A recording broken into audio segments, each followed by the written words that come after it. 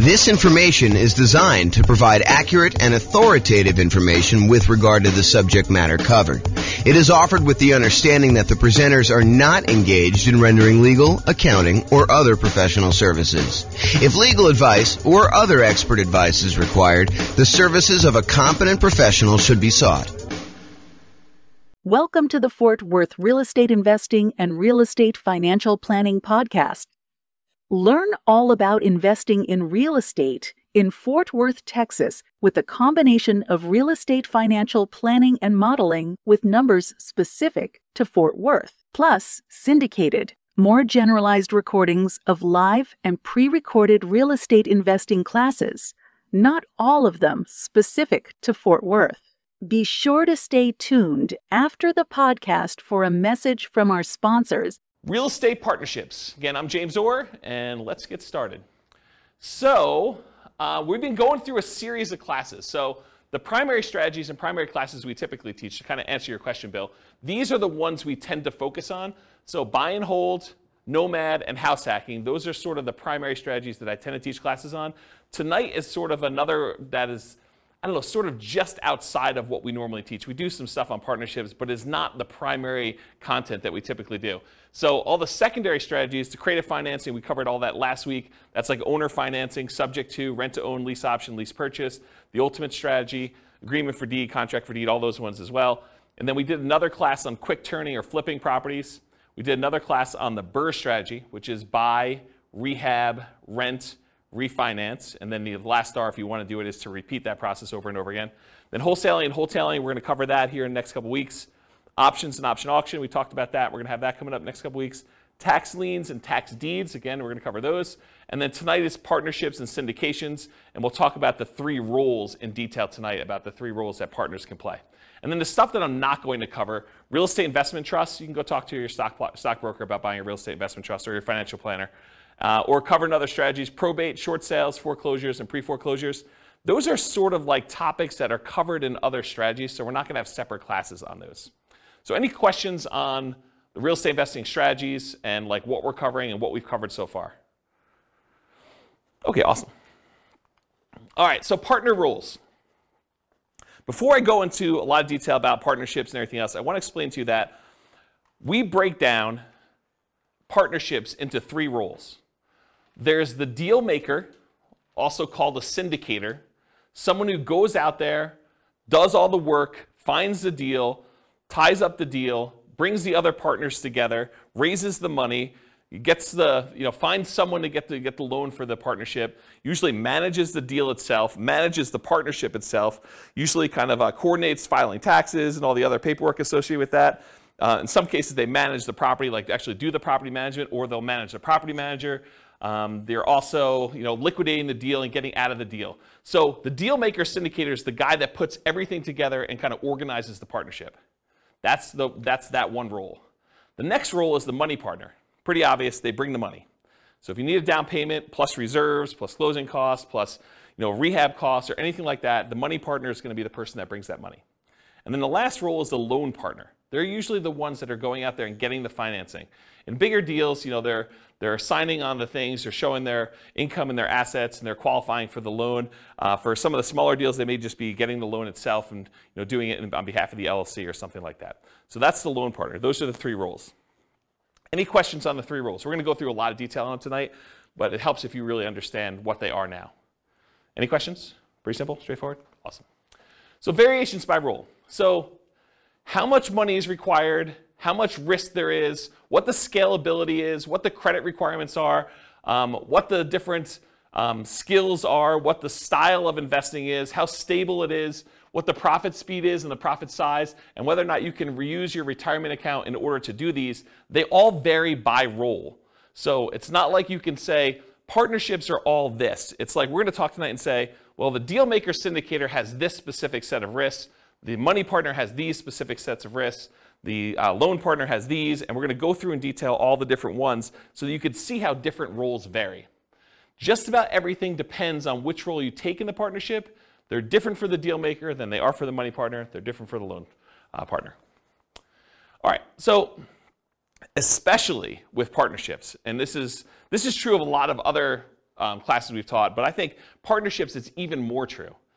And that is that I've tried to sort of give you an overview, but because we can do these so many different ways, you can't assume that everything I tell you is 100% correct in all cases. Because you can come up to me and say, but James, what about this really weird thing where if I structure it this way, then they don't have this risk, or they don't have this money requirement, or they don't need to do this, or it's much more scalable if you do this. Yes, that's true.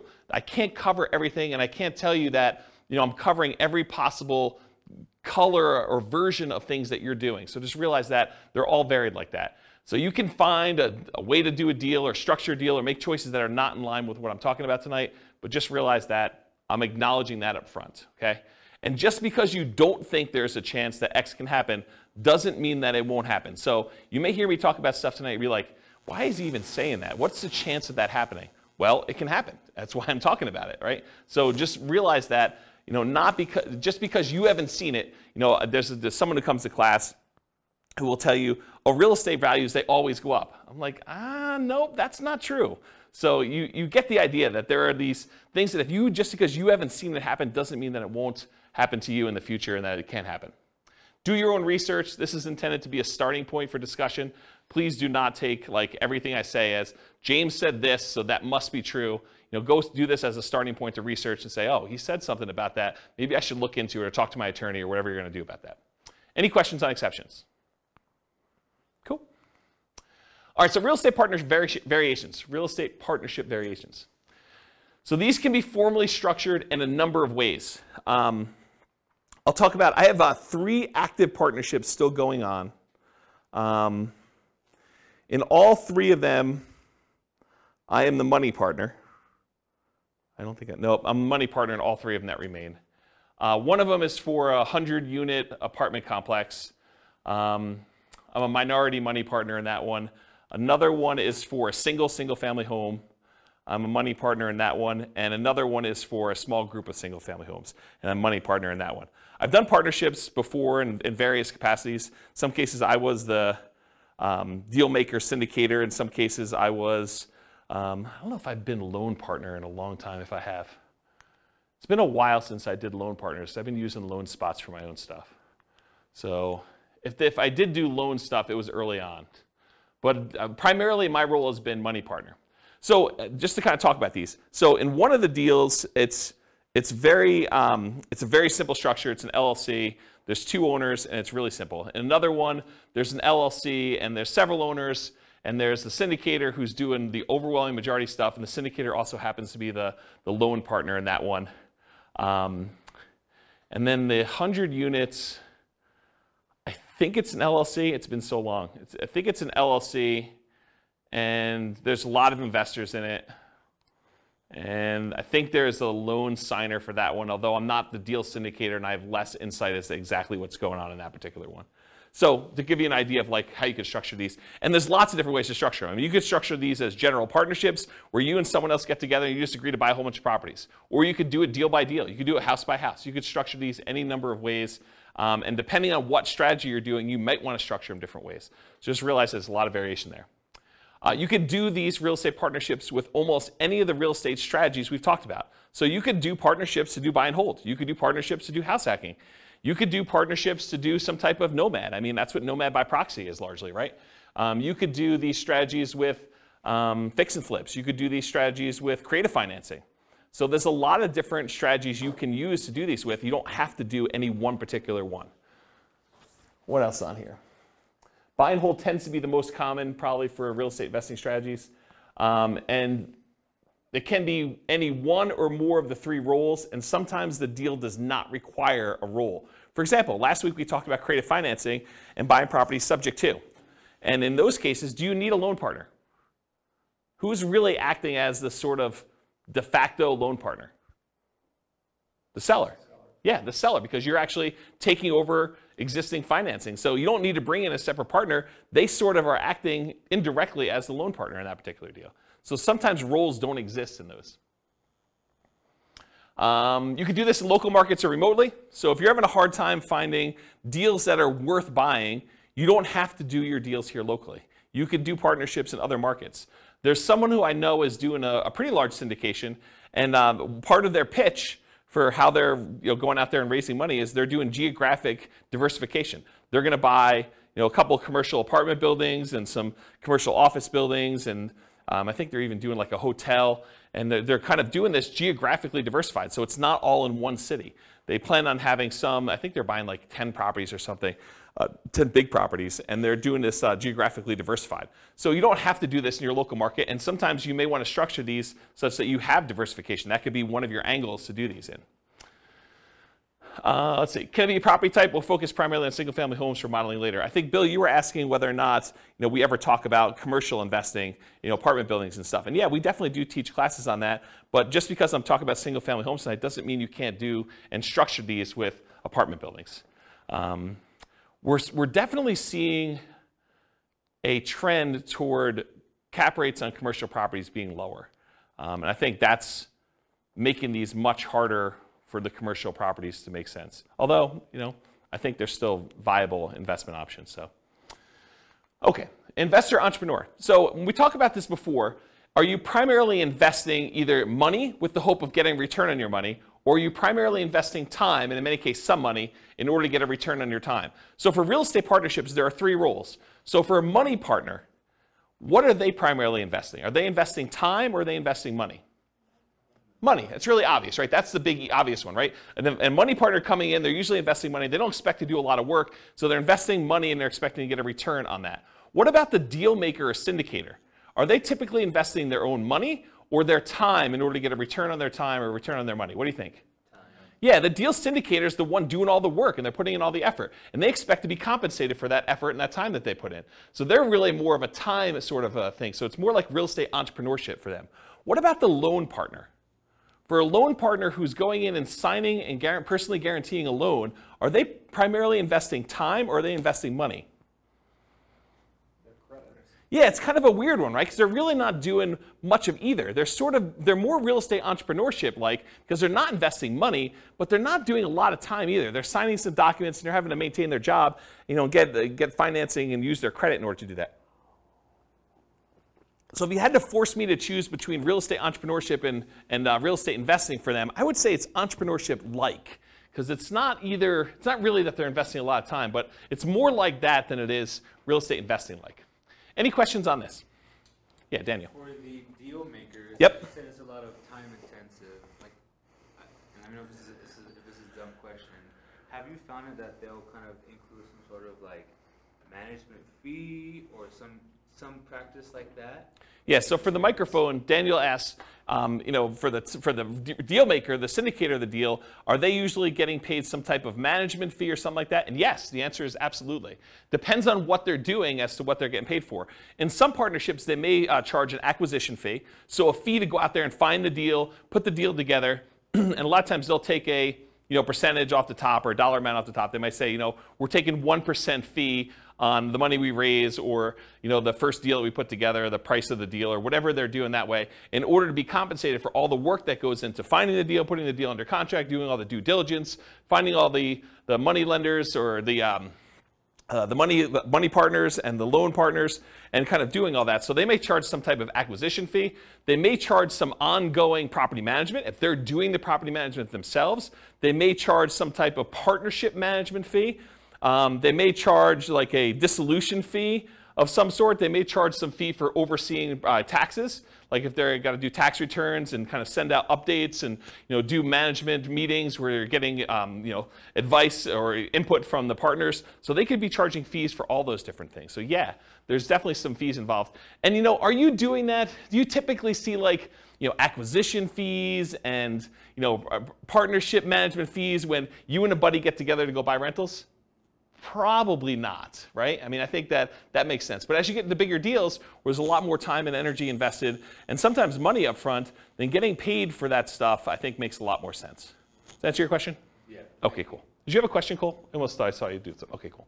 All right, any questions about this? Cool. So money required. So sometimes it's fronted by the deal maker or syndicator, but it could be entirely funded by the money partner coming in. But often the loan partner does not have any expenses. It's covered by the partnership. So Here's where the money is usually required for partnerships, and of course, the strategy may dictate where you spend money. You may need rehab money if you're doing more fix-up than if you did buy and hold or creative financing or you're buying pretty houses or something. So money to consult with a local attorney to get the correct paperwork and advice. I think if you're going to do these, you want to make sure that you are willing to invest the money in order to do it right from the beginning. There's few things worse in the world because everybody is like gung-ho and happy at the beginning of the deal. They're all excited about doing the deal, but that's when you want to agree on all the things that could go wrong and how do we get out of this thing if I decide I don't like you or you don't like me, or how we resolve our issues, or what happens if someone dies and the deal maker is unable to do stuff anymore. Like, how do you resolve all those things? The time to work all those things out is in the beginning with the help of an attorney who structures the correct paperwork. You don't want to get to the end and find out later that we didn't think about this. We don't have a way to do this. We don't have a way to buy out a partner.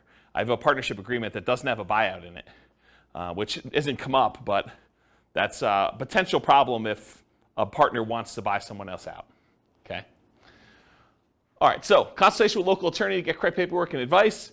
Sometimes you're gonna need money in order to do marketing and find or acquire the deal. Sometimes you'll find these deals by looking on LoopNet or local MLS or networking or wholesalers or some form of that. But sometimes you're spending money in order to do marketing in order to acquire deals. And so it depends on which way you're doing it as to whether or not the deal maker, the syndicator, needs to spend that money up front and then maybe get reimbursed later by the money partner, maybe it's part of an acquisition fee, or if they're just going to self-fund that and that's their minimal investment into the deal. Maybe they only spend money on marketing costs and talk to the attorney, and then after that, the money partner comes in, does the down payment, and does the closing costs, and does the reserves and everything else, but that could be there. Earnest money. So earnest money is usually money you put up in order to control the deal before you formally go and close. And so you'll need to have some earnest money. And with some of these larger deals, these can be significant checks. They're not just $5,000. So realize you could need earnest money up front. So realize if you're doing these bigger deals, you may want to partner with your money partner early and talk about providing earnest money if you're doing those, if you're unwilling to do it, if you're the deal maker or the syndicator in that deal. Does that make sense? Okay. Reserves, you should not be doing these deals without reserves. And in my opinion, there's a tendency for the mom and pop landlord real estate investor, which I don't believe you should be doing this, but there's a tendency for them to kind of play it really loose and invest in real estate without setting aside, specifically earmarking money as reserves. They'll say, if I really need to, I can go tap into my 401k or my IRA, or I've got $50,000 in credit card balance that I could use, or I can go get a personal loan from the bank if I really needed money to do something. So I don't really need to have 6 months of reserves per property set aside. When you do a partnership though, and first of all, I don't think you should do that. I think you should set aside reserves, in my opinion. But when you're doing a partnership, I think that's sort of like cowboy, sort of gunslinging, sort of like make it loosey-goosey, whatever you can do. I don't think that flies as much. Because if you've got a money partner and they've already put in $100,000 in order to do a deal, and you go to them and say, hey, we didn't have reserves set aside, but we got a roof, and the roof's going to cost whatever it is, $20,000 on this building that we just bought. I need $20,000. And they're like, I don't have $20,000 right now. I just made another investment. I've used up all the money. I didn't keep reserves set aside for you doing that. And you should probably have that in your agreement as to how that all works too. But you probably should have some money set aside for those types of things when you're doing your partnership. Which, when you're doing your deal analysis, you want to make sure you include reserves there for doing that. And we do a whole class on the importance of doing reserves when you do your deal analysis. And then that drags down the return you're getting, right? It's not like you just go do it and you're doing your return based on the down payment and closing costs and any rent-ready costs you have when you first do the acquisition. You really need to do the analysis with all those costs plus the amount of money you set aside for reserves to find out what your true return is, because that money really can't be used for anything else. You got to keep it set aside, and maybe it's earning 1%, 2%, 8%, wherever you're keeping it, and that's actually, you can use that as part of the return you're getting, but you should be calculating your return on your real estate investments using that reserve money too in the denominator. Does that make sense to everybody? Okay, cool. And if you're not familiar with what I'm talking about, go watch the class. I think the class name where I first introduced this concept, I think it was called Everything You Learned About Deal Analysis is Wrong. Because I think everybody else, when they do their spreadsheet, does not include reserves. So any number where you say, my cash on cash return and my cap rate return, like if you're doing those numbers and you're not taking into account the reserves, I think those are actually wrong calculations. It's not like you're just sort of off a little bit. It's like that's incorrect. And so go watch that class where we talk about that, and I have some frameworks for doing reserves, whether you're doing, 6 months of reserves or 12 months of reserves, and what the differences are and how I kind of look at those. So you definitely need reserves as part of the money required when you're doing these partnerships. Usually down payment, but there can be exceptions. There can be exceptions where you're doing, partnership deals where it's no money down. I mean, we could go buy creative financing deals where you really have no down payment required. You're taking over in a loan. So it could be that you don't need a down payment in those cases. Sometimes repair costs. Sometimes you're buying a property and it needs repairs. Sometimes you're buying properties and they're in perfect condition. So it really depends on the type of deal you're doing, but sometimes you do need repair costs for that. And then closing costs in order to close the deal. And then marketing in order to sell or occupy or fill your property, or holding costs while you're kind of doing that stuff as well. Any questions on money required for doing partnership deals? And where it comes from? Really the answer is it usually does not come from the loan partner, for this money required. Usually either comes from the money partner, or in some cases the deal syndicator, the deal maker / syndicator, and sometimes that's reimbursed, sometimes it's not. It's really all negotiated. You realize there's no formal structure for this. It's not like everything is rigidly set and you always got to do it this way. Does that make sense, everybody? This is all negotiated. That's what makes it so complex and hard to teach, is that I try to give you examples, but you could do it another way and it could be totally different. Okay? All right, credit required. So the deal maker or syndicator, depending on how it's structured and ownership sizes, some lenders may require that the deal maker syndicator sign for the loan as well, but often they do not need to sign for the loan and do not need to have credit in order to do this, especially if you're a small minority partner. If you're a deal maker syndicator and you've got a majority stake in the deal, a lot of times the lender is going to want to see you on there, signing for the loan as well. Okay? Money partner, they do not usually need to sign for a loan and have no credit requirement. This is pretty typical. It's often structured for them as a limited liability partner, and their only risk is the money they put into the deal. They're usually not personally signing or personally guaranteeing anything to do with the loan. They usually are not required to put additional money into the deal unless you write it up that way. And then if you're the money partner, you want to make sure you understand what your obligations are. But most of the time it's, hey, I put in $500,000 or $100,000 or $10,000 or whatever it is, and that is the extent of my investment in this particular partnership, and I will not have any margin calls or capital calls on any of those. So you realize you have limited calls for money as the money partner in those situations. Okay? And then finally, the loan partner, they need to have credit required in order to get the loan, unless you're doing some creative deal where the seller is leaving the financing in place or something like that. So the loan partner typically needs great credit and often needs great income and assets to sign for the loans, especially for larger deals. Okay? And in some deals, credit is not required at all. See the strategy classes for detailed info, but a couple examples might be partnership flips, where you're using the seller's financing in order to keep on the property while you're doing the flip, or some creative financing stuff as examples. Any questions on credit? Yeah, Daniel. For the loan partner, in your experience, have you found the loan partner to either be like in a high-paying job, doctor, lawyer, etc., or are they typically just a very well-established, very experienced investor? What have you? So the question for the microphone is, for loan partners, are they typically some type of high-paying job, like doctor, lawyer, attorney, something like that, or are they, just a pretty well-established investor? And my experience is it's all over the place. Like one of the partners I have is a very well-established real estate investor. They're not a doctor or lawyer or anything like that. Another one, it is not a doctor, lawyer, or even what I would consider a well-established real estate investor. It's just a regular real estate investor, not crazy assets, not crazy income, just sort of that. And a lot of the ones, let me think about this. So some of the other ones I've done, they've also not been really crazy high earner type people. Sometimes it's, like somebody just buying a single family home. They're able to get the loan on it. And we'll talk about the examples toward the end of class where we do Norm and Norma kind of variations on this. But they're just regular people and they can qualify for the loan to buy a single family home, and they just don't have the down payment, or they don't have the expertise or time to do something, and they bring in a money partner for down payment and they just sign for the loan.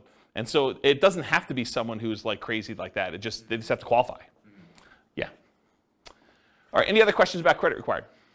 I guess my question is when you're a money partner Yep. or a loan partner, I guess it depends on how the deal's structured, but do you have to be an accredited investor? Yeah, so that's a really good question. So Kevin asked, do you need to be an accredited investor in order to do these deals?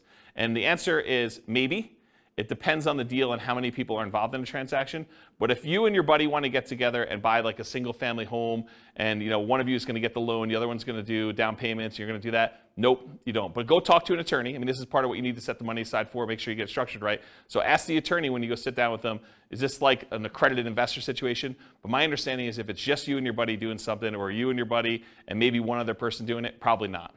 If you're going to go out there and formally raise money, and there's regulations, Cole may actually know, you can talk to him after class if he may know, but there's rules about like what requires accreditation and what requires, there's like another level in that too, right? I think if it's like a real estate investment trust that's registered with the SEC, you're more likely to have something like that. Yeah. For the small, like single family deals, no. Yeah, so just go find out. Talk to an attorney. You're gonna want to talk to an attorney. You should be not be doing this without paperwork at all. And you definitely should go get advice from somebody. So this is like a 2-minute question you ask that's part of your hour or two that you're going to get with your attorney. So just go ahead and ask that and make sure you're doing it right, rather than me give you bad advice. And my understanding is these laws are becoming much more friendly for doing these types of deals too. I'm just seeing regulations coming across saying that they're going to reduce the requirements in some form. So, I mean, all this stuff changes. So, yeah, don't rely on what you're hearing here. Go talk to an attorney. It's the best answer. Any other questions? Cool. So skills required. And the skills required for the deal maker syndicator are significantly more involved than the skills required for the money lender or the loan partner. So the whole left-hand side of this slide is all the deal maker skills, and then the right-hand side, there's like a couple lines for that, okay? So I'm gonna cover the money partner and loan partner first because they're easy, okay? Money partner, you gotta have the money or access to the money in form of assets or credit. Loan partner, you got to have the ability to get the loan. You need to have credit, income, and in some cases, assets.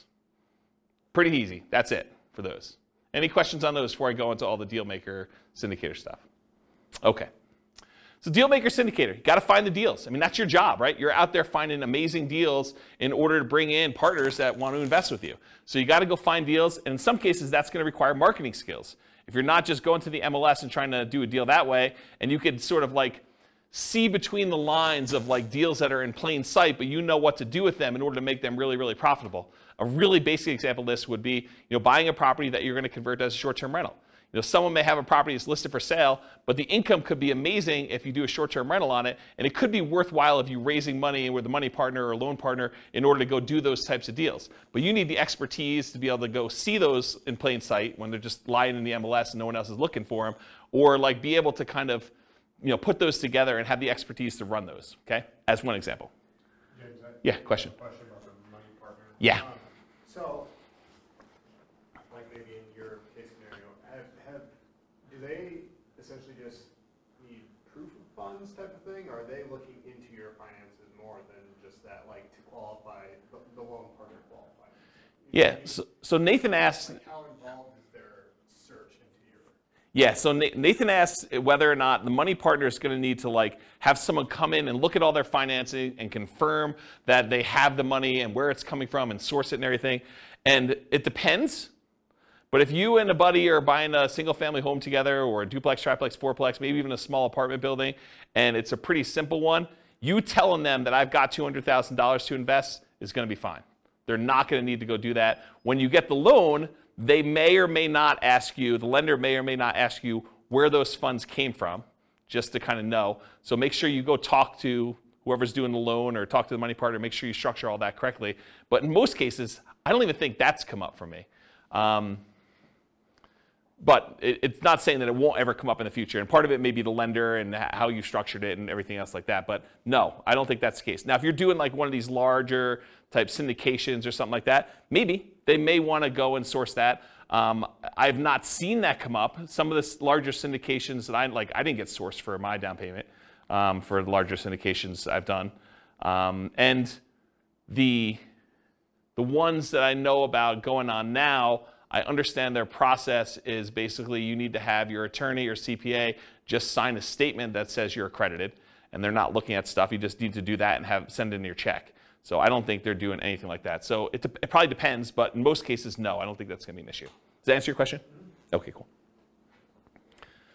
All right, cool. So finding deals, and a lot of times that involves marketing in order to find them off market. How to do motivated seller marketing of that sort. Analyzing deals, being able to estimate rehab or cash flow, you run the deal numbers, estimating value if you're trying to buy stuff under value, doing comps, things of that nature. Or if you're not able to do these yourself, you need to be able to have someone else that you could tap to do it. If you've got a real estate agent or a CPA or someone else who's willing to help you with deal analysis or help you with estimating value or anything like that, then you can outsource it. But you need to be able to perform that as part of your deal maker syndicator thing, whether it's you directly or you're using someone else to do it. Deal structuring, and part of this is negotiation, but structuring the deal and also negotiating with the partnership as to how that's going to be structured. Raising money, you need to go find your money partners. Also, finding financing, finding your loan partner to be able to do that. So that's another skill you need to have.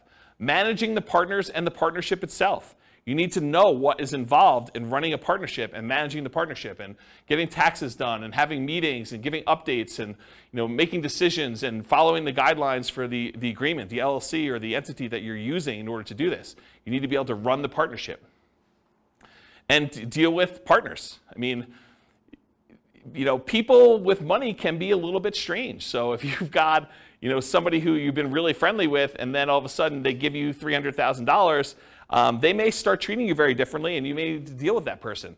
Especially if things don't go your way. I mean, when the market goes your way, I think a lot of times everything seems super smooth, right? It's when you have problems that you have to deal with a lot of these situations, and markets don't always go up. Yeah. So if it does go bad, can they go after the assets of the money partner? Yeah. So the question is, can they go after the assets of the money partner? And I have a different slide here when we talk about risk, and I will tell you what each individual person's risk exposure is. But part of it is how it's structured and what people are doing and what people are promising, right?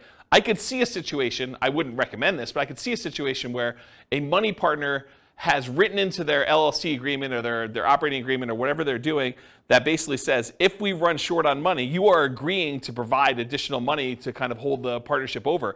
And it could be, unlimited. I mean, it could be just not clearly stated as to what that is. And I don't think that's an unusual clause to have in there, right? Like, what happens if we run out of money? Who's going to bring in the money? So I don't think it's an unusual situation to do that. But if I'm the money partner, I want to know what my exposure is, and I want to know what the obligations I have and what my risk is and how that might all play out. And if you're the money partner in that deal, maybe you say, I don't want to have that obligation. Maybe that's on the deal maker syndicator, and that's part of the, if a deal maker syndicator has good financial strength, that could be a benefit that they offer. Say, look, you're bringing in the money, you're bringing in $100,000 or $250,000 or $1 million or whatever it is, but that's your only money that you're going to bring in. If we ever need money, I will personally provide that, and it says so in the operating agreement. But we'll talk about risk here in a little bit. Okay? Answer your question? Okay, cool. Selling or filling the property, if you're doing that. Property management, and this could be, you hiring a property management company and managing the manager, or it could be you actually, as the deal maker syndicator, doing the actual property management. Taking calls from tenants, screening tenants, putting tenants in properties, filling out leases, doing renewals, dealing with, requests for maintenance on properties. Like all that stuff could be you as a deal maker syndicator, and part of your negotiation of what you're charging and what you're getting paid is part of like what you're doing, what you're providing. Rehab on the property, so you might be doing some work yourself, you may be managing subcontractors, or you might be managing a general contractor depending on what you're doing, and even if there is rehab on the types of deals you're doing. And then maybe sales skills. You got to sell the seller if you're out there doing deals with individual sellers directly, you're not going through brokers. You got to be able to sell the buyer if you're selling properties. That's a sales skill. Or if you got to sell the partners on why they should do this partnership deal with you. So it's a sales skill. It's not just, I love real estate, I like looking at properties on the weekend. It's, it's salesmanship and probably some technical skills as well. Any questions on skills? You can see the deal maker is responsible for a lot of stuff. On the deal structuring, like when you're talking percentage of ownership. Yep. Say I go in with a buddy, I got 50 grand, he's got the good job. We both find the deal together. know it's negotiated, so it can be whatever you want, but Yeah. like what's reasonable or I know it's very broad, so you can't, it's hard to answer, but I feel like you need some parameters because it's like, I don't know. Yeah. So Bill's question is, what's a reasonable percentage that a deal maker syndicator should get? What's a reasonable percentage the money partner should get? What's a reasonable percentage that the loan partner should get? And it's all negotiable, as you said. The challenge is everybody has their own perspective, and everyone thinks that their role is the most important role, right? And I should probably do these classes again. But when we've taught partnership classes in the past, we had a much different format for, this is just sort of a partnerships as a strategy class. And we had classes on partnerships and how to do them and like what the roles are. And there's a lot more, there was different detail. It wasn't more detail, it was different detail. And then we used to do a second class. And the reason why I'm telling you a story about that, we basically teach a class on how to do partnerships. And then the next week we'd come to class and we played the partnership game. And the partnership game was everyone got game pieces that said kind of like what their negotiating range was for the different roles. And then we'd have like 30 people in a class, and 10 people would be told that they're money partners, and they'd have a green name tag. 10 people would be told that they're the deal maker syndicator person, and they'd have their spreadsheet with the deal that they have, how much cash flow, how much down payments required, all that stuff. And they'd have some parameters that they need to do, and it'd be 10 of those. And then we'd have 10 people that were loan partners that can get loans on the deal and do that. And we'd set everyone loose in the room. And they had to team up in groups of 3 and negotiate the terms of the deal that they felt they won, they were comfortable with. And you'd see, and then at the end of class, once we did everything, and most people came together and structured a deal, worked it out, we would list out on the board what the ranges of what everyone negotiated. So we'd say, money partners got between X and Y, and that seemed reasonable, and some people were happy. Some people were like, oh my gosh, they were able to negotiate that. And then we'd have the loan partner version of that, and we'd have the deal syndicator. And the answer to your question is, it was all over the frickin' place.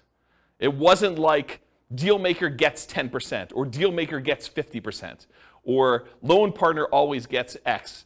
And sometimes in real world, people take on multiple roles. Like one of the partnerships I'm in, the deal maker syndicator is also the loan partner. They are personally signing and guaranteeing the loans. And so they got a bigger piece, right? And sometimes when you structure these things, there are minimums. So they'll say, look, the money partners get the first 8% or 10% return on this. Then after that, the syndicator or whatever else as the other roles are, they get caught up to 8%. Then after that, we split it until 16%. And then anything over 16%, the syndicator gets 75% of that, and the money partner gets 25%. So you could structure these all over the place and do them very oddly. Now, most of the people in the room, when we do that exercise, we're not doing that kind of like tiered, premium, priority returns, stuff like that. But in the real world, that does happen.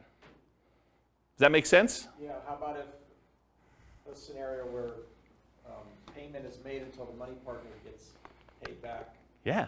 So Bill says, what about a situation where the money partner gets paid back first and then you guys split it at a different level after that? Sure. Now here's the tricky part about that. Let's say you're the deal maker, syndicator, you're doing that, and the money partner gets 100% of the money, until the money partner gets paid back, and then you guys start to split it. But you're doing property management, you're doing taxes, you're doing managing the maintenance on the property and overseeing that, and let's say that has to go on for 5 years before you get paid. Are you happy doing that?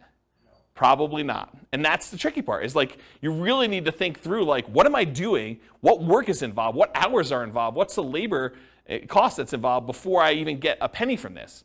And maybe you get like 75% and then the money partner gets 25% after that. And maybe you're willing to do that. I don't know. It's like really a negotiation as to what you're doing and what's involved. Does that make sense? It's very gray. It is very gray. And this is like the warning I gave you at the beginning. There's so many different ways to structure these things. Yeah, it seems like the deal maker's doing a lot. Obviously, you need all 3 to make it happen. So Yes. Or you just do it yourself. Right? I mean, that's the other option. That seems easier. Well, I mean, if you don't have one of these pieces, right, you can't get loans. Or you don't have the money. You've got all your own money tied up in your own deals, but you got good deal flow. You've got a source. You could find these. You got more deals than you could possibly fund yourself. Or maybe you're at your limit of your loans. You can only get, the second tier, adjustable rate mortgage, type loans from a portfolio lender now because you've got 10 loans in your name and now you really need like a loan partner to do deals, but you got sources of great deals. Maybe you even have down payment or you have a source of down payment. You have another partner who's like, hey, I got plenty of money. Let's do more of those deals, but your loans aren't great anymore and you can't get any more.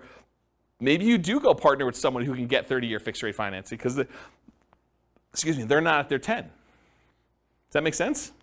Yeah. So it's tricky. All right, questions?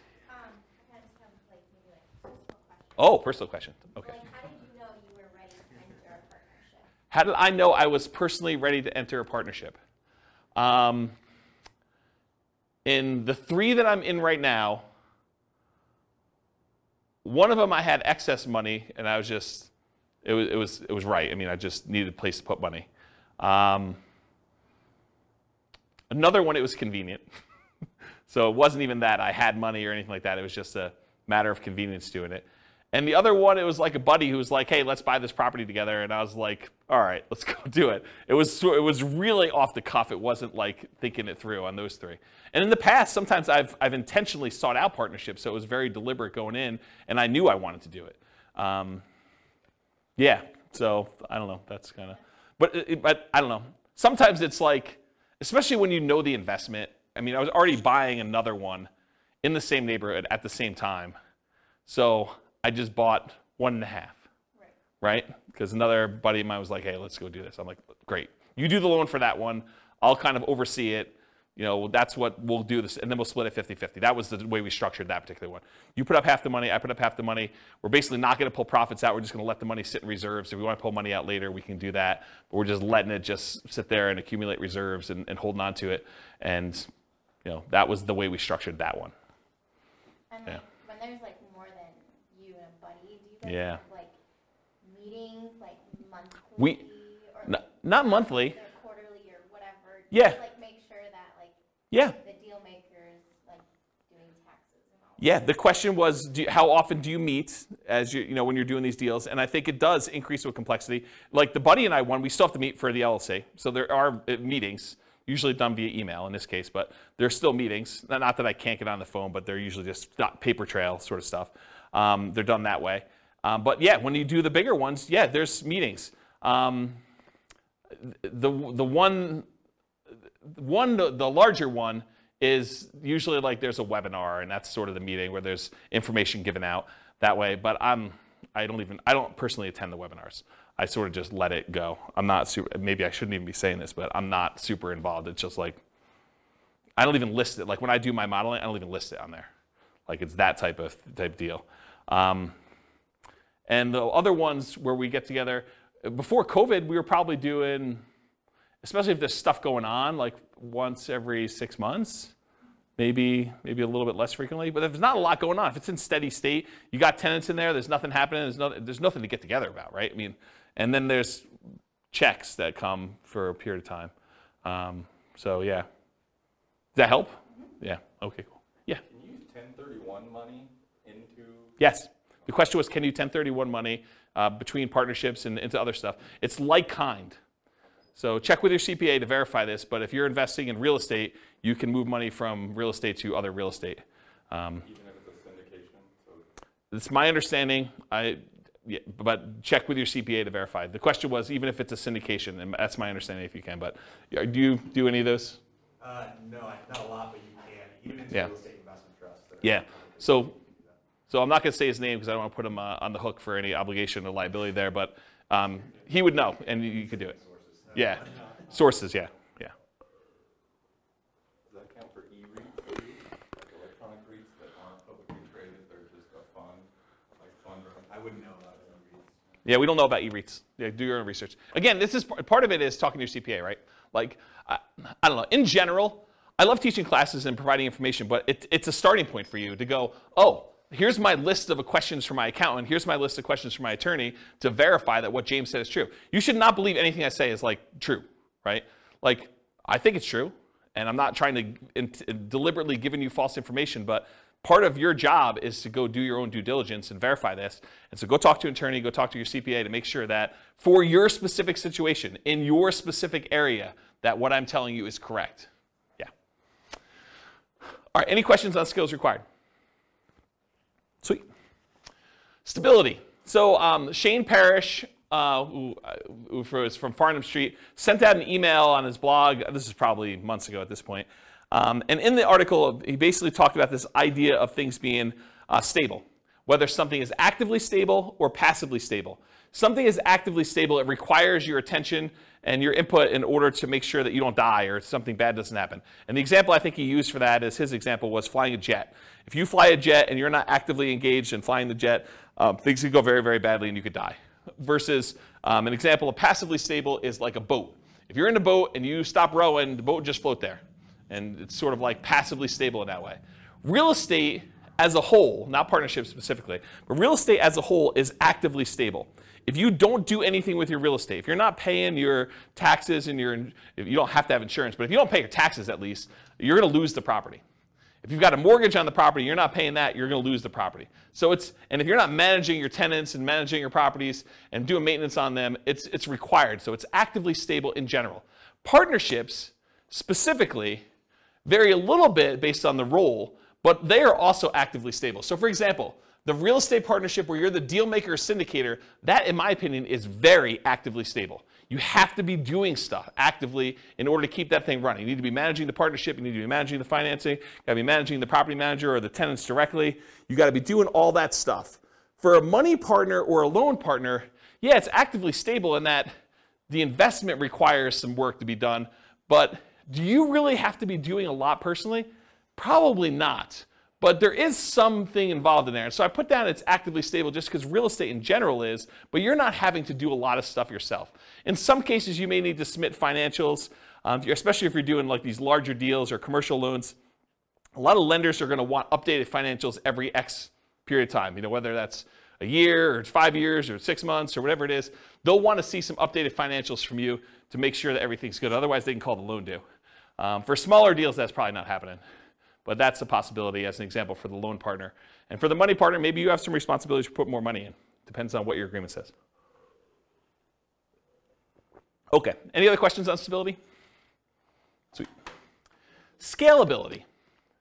So is doing real estate partnerships scalable? Is it a way to build wealth?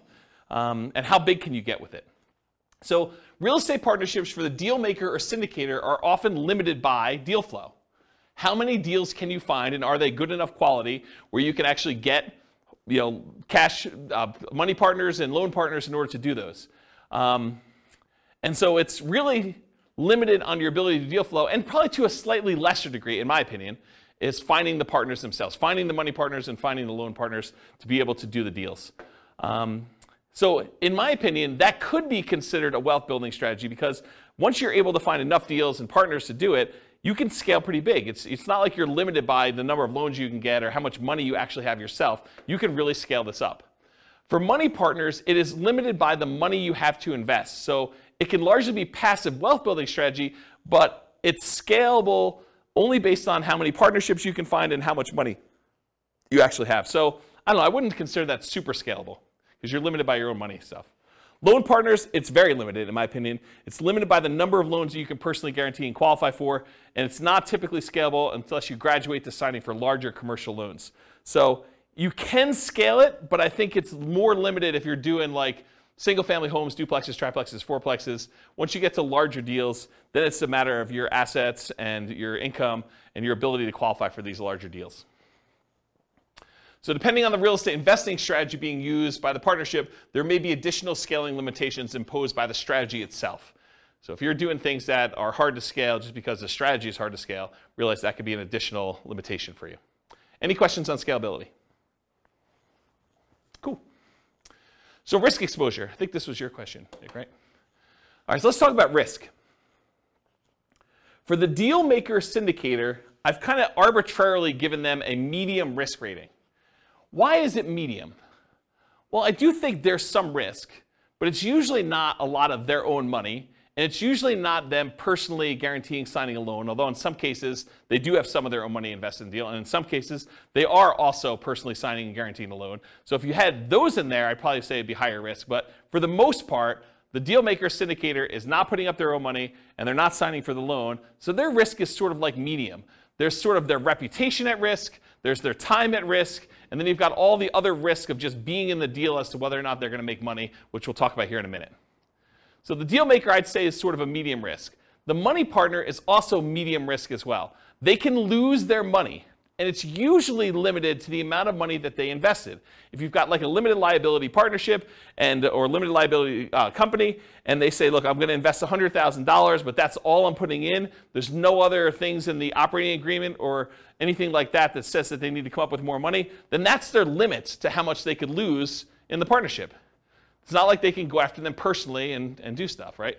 So unless they're managing the property and they have risk for part of the management too, which is a different thing. But a pure money partner, really that's their limitation.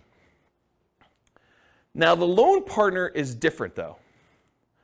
The loan partner, and by the way, for the money partner, they're the first ones that lose money, right? If property values decline, where does that come from?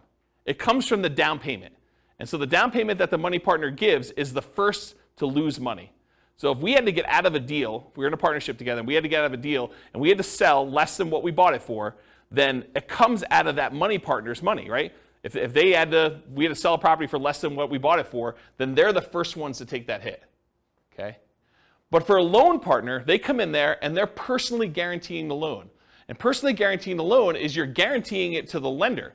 So really, you're only having to make a guarantee if the lender loses money, right? So if the lender comes in and property values go to zero, which isn't likely to happen, but if it goes to zero and the lender's like, look, I loaned you $1 million and I didn't get any of my money back, so now I'm personally coming after you to make me whole for the $1 million, the loan partner, because they personally signed and personally guaranteed that loan, could be obligated for that $1 million. But in a more reasonable decline in value, went from being worth $1 million to now being worth, $800,000, and the money partner had to come in with $200,000 as their down payment in order to get that deal done. Well, the money partner is going to lose their $200,000 first. So the property values have to drop by 20% in this case in order to have the loan partner have any risk in the deal where they're going to lose some money. Does that make sense? Okay. So a loan partner I would also consider to be medium risk. So everyone has medium risk, but it's for different reasons. And I talked about the loan partner is typically protected by a healthy size cushion of down payment. So typically the money partner is the first in line with that risk. We talked about that. And the loan partner is technically unlimited risk, although theoretically it's more likely to be the amount of the loan that is their risk. It could be for more.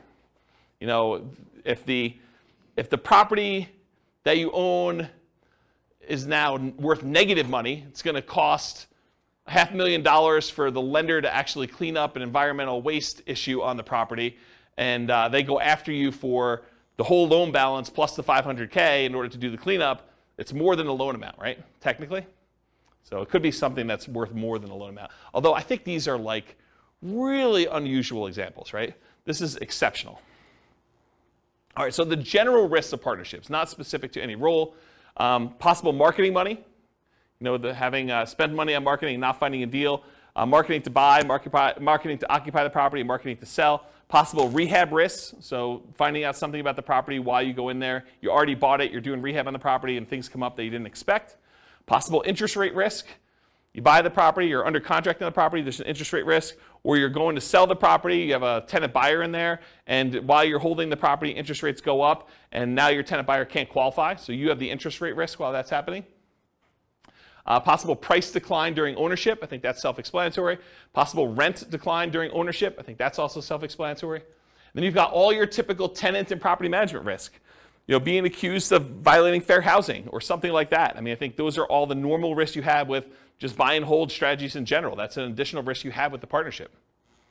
And possible partnership risk, and especially based on how the partnership is structured.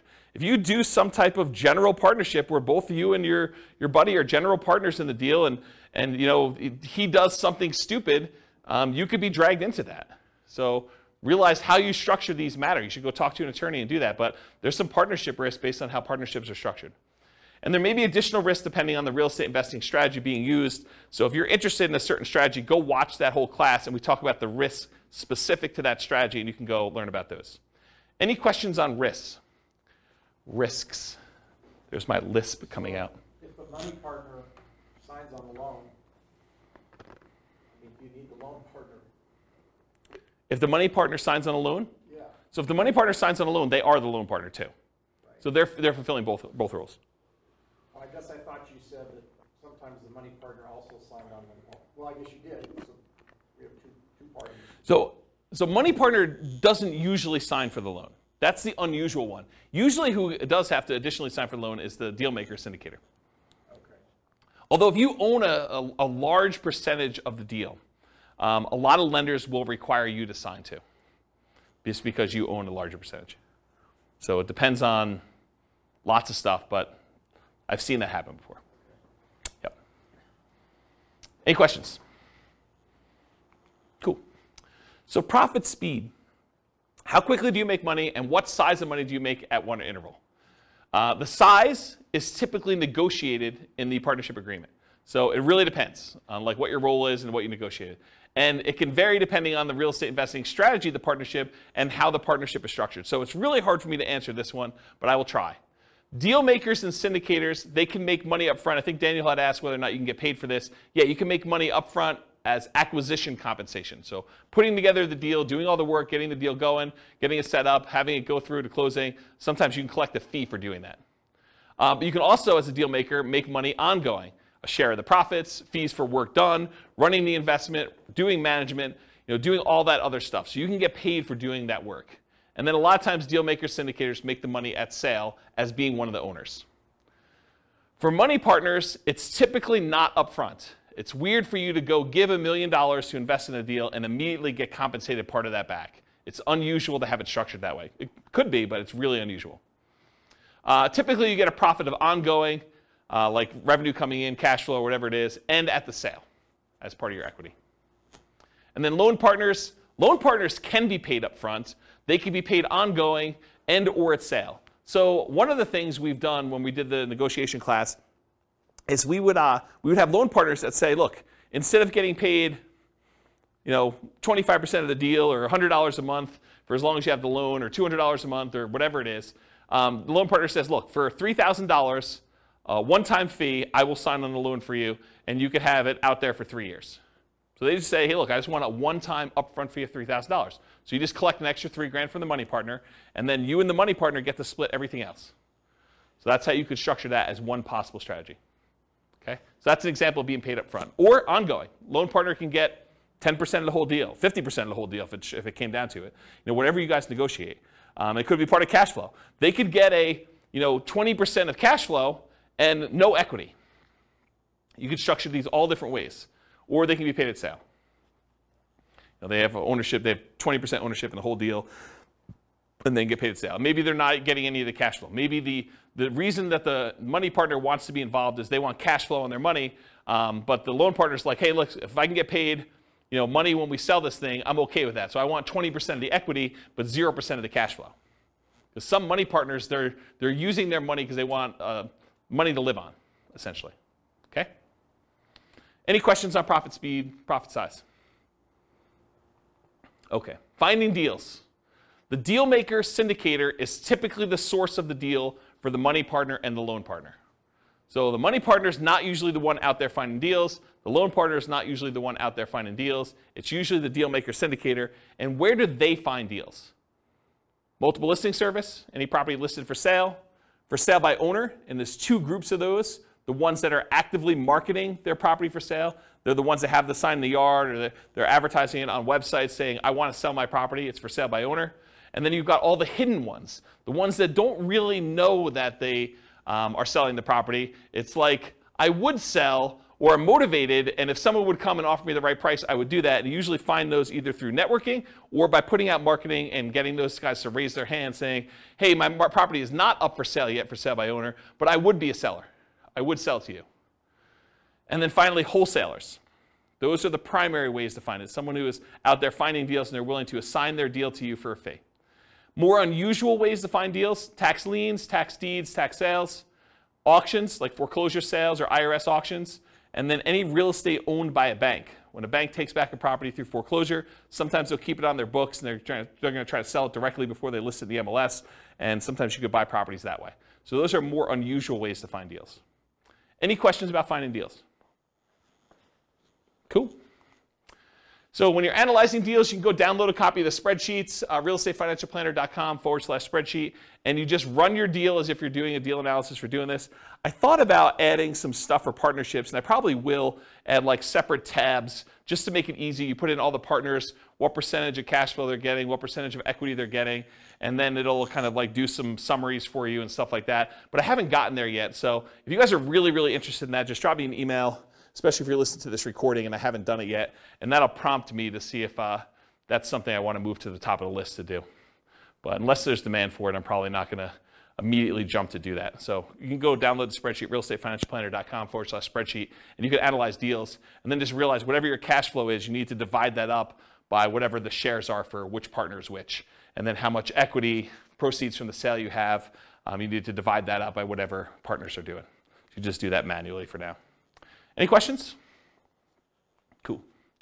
So what kind of market conditions doing partnerships work in typically? It's markets where you can find desirable deals for partners, typically markets with good cash flow, typically markets with strong appreciation and rent appreciation. The challenging markets to do this in are markets with significant negative cash flow with reasonable down payments, and markets with no or negative appreciation and rent appreciation. So you don't have to do it in your market. If you think your market's not going to be growing, you can do this in other markets. That's one of the benefits. Or you could change your strategy to take advantage of forcing cash flow in markets where they typically don't have good cash flow. For example, short-term rentals. Any questions on market conditions? Cool. Accessibility, availability. So deal makers, syndicators. In many markets, there are plentiful deals you can select from the MLS. So in some markets, it's as easy as just picking the best deals of the bunch from the MLS. It's not a matter of are there deals, it's sifting and sorting through the deals that there are and finding the one that makes the most sense and picking that out. In other markets, you're sifting and sorting for the top deals, which I just talked about. In other markets, it might be challenging to find positive cash flowing properties except with significant down payments. So it might be hard in your marketplace to do this. Interest rates may be a significant factor where properties will cash flow or not. And then make sure that the property you're going to do the deal with, works for the type of strategy that you're trying to implement. As one example, don't go try to do a short-term rental in a neighborhood that has an HOA that prohibits short-term rentals. So verify that you're able to do the type of deal that you want to do. And then money and loan partners, you need to find the deal makers, syndicators with the deals that meet your investing criteria. So for them, you're not trying to find the deal as much as you're trying to find the deal maker syndicator who has the deal that makes sense for you. Does that make sense? Any questions? Cool. Using retirement accounts. So can you use your retirement account to do partnerships? For the deal maker and syndicator, you may be able to take your ownership interest in the name of your retirement account, usually a self-directed retirement account, but is likely to limit what you can do on the deal because you can't self-deal or self-serve or something like that. There are limitations on what you could physically do when your self-directed IRA or self-directed 401k is the one that owns the property. For a money partner, yep, you could usually invest in these with your self-directed retirement accounts because you're not usually one doing any of the work. And then for a loan partner, maybe, but it's depending on how it's structured. So you want to go talk to your advisor to make sure you get good advice on that. But depending on how it's structured, you probably can, but there's probably some weird exceptions to that one. Any questions on whether or not you can use your retirement account to do partnerships? Cool. All right, so now we're going to go into more of the quantitative analysis. So you'll notice the structure of this class and the previous classes and all the different strategies. I sort of do a more qualitative analysis of like how the deals work, what the risks are, what the scalability is, what money is required, what skills are required, all those different things. And now I'm going to switch over and I'm going to do numbers.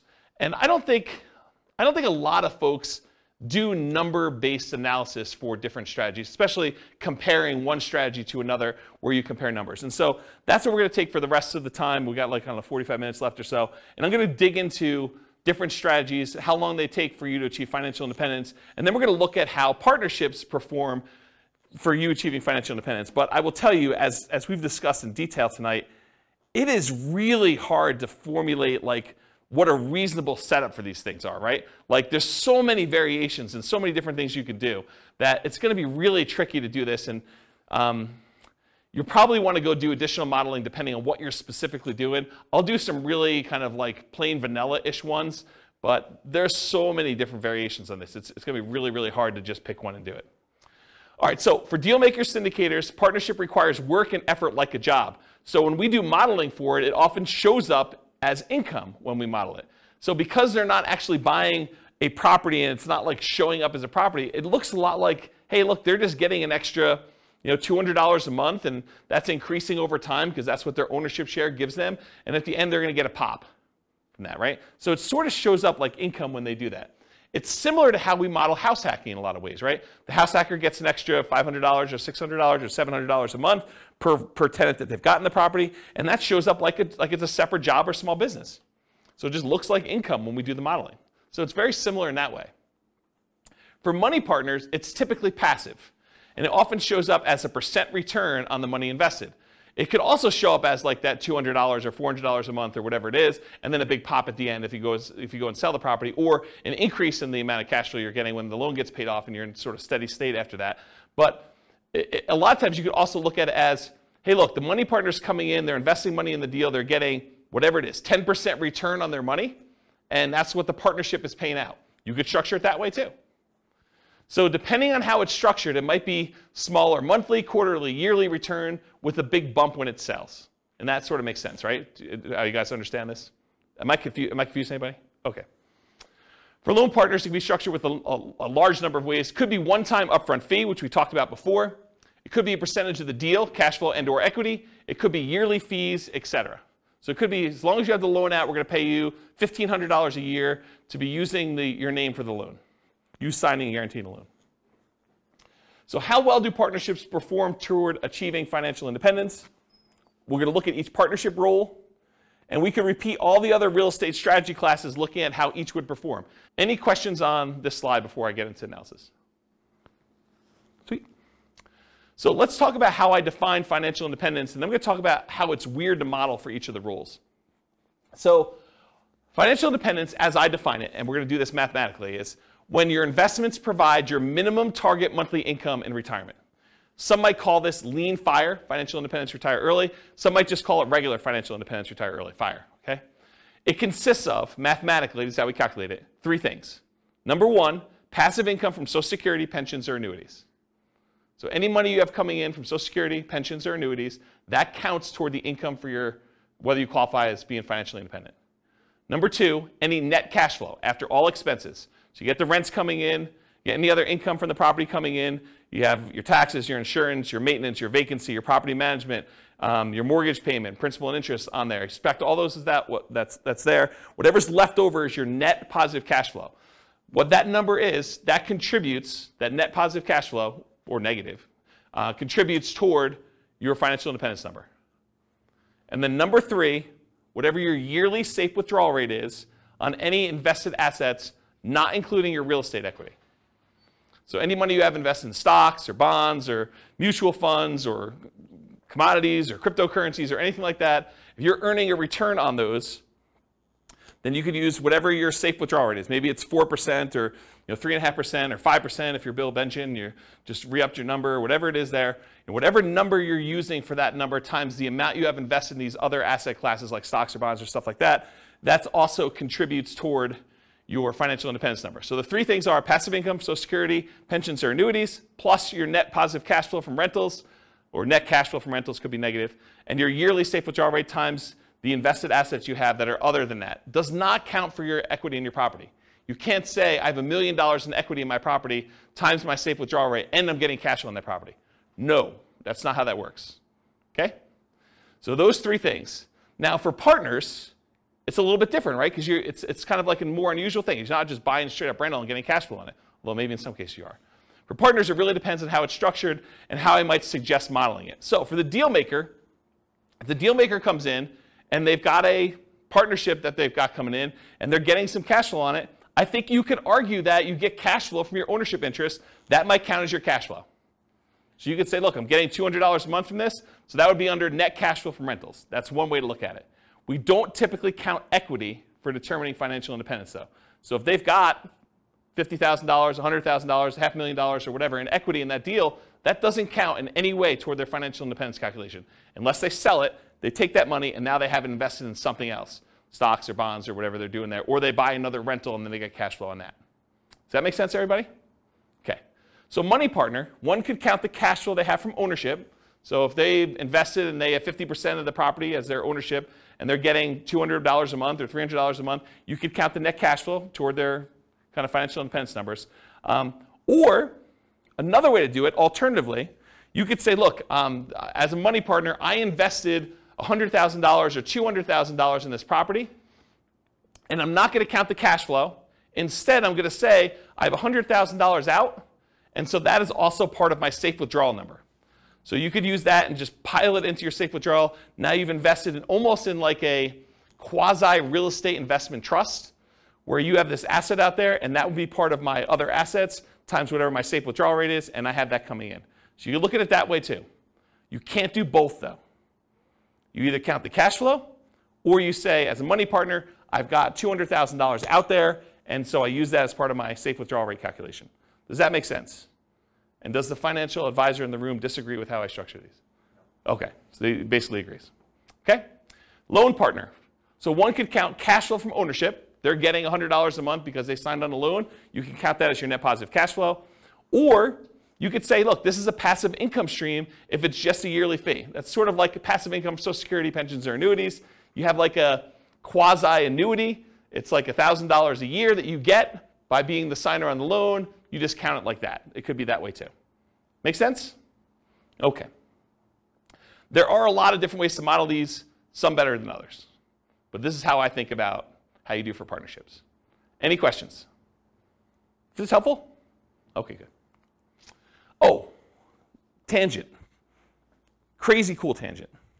So why can't you just say to somebody, hey, look, this thing cash flow is $100 a month.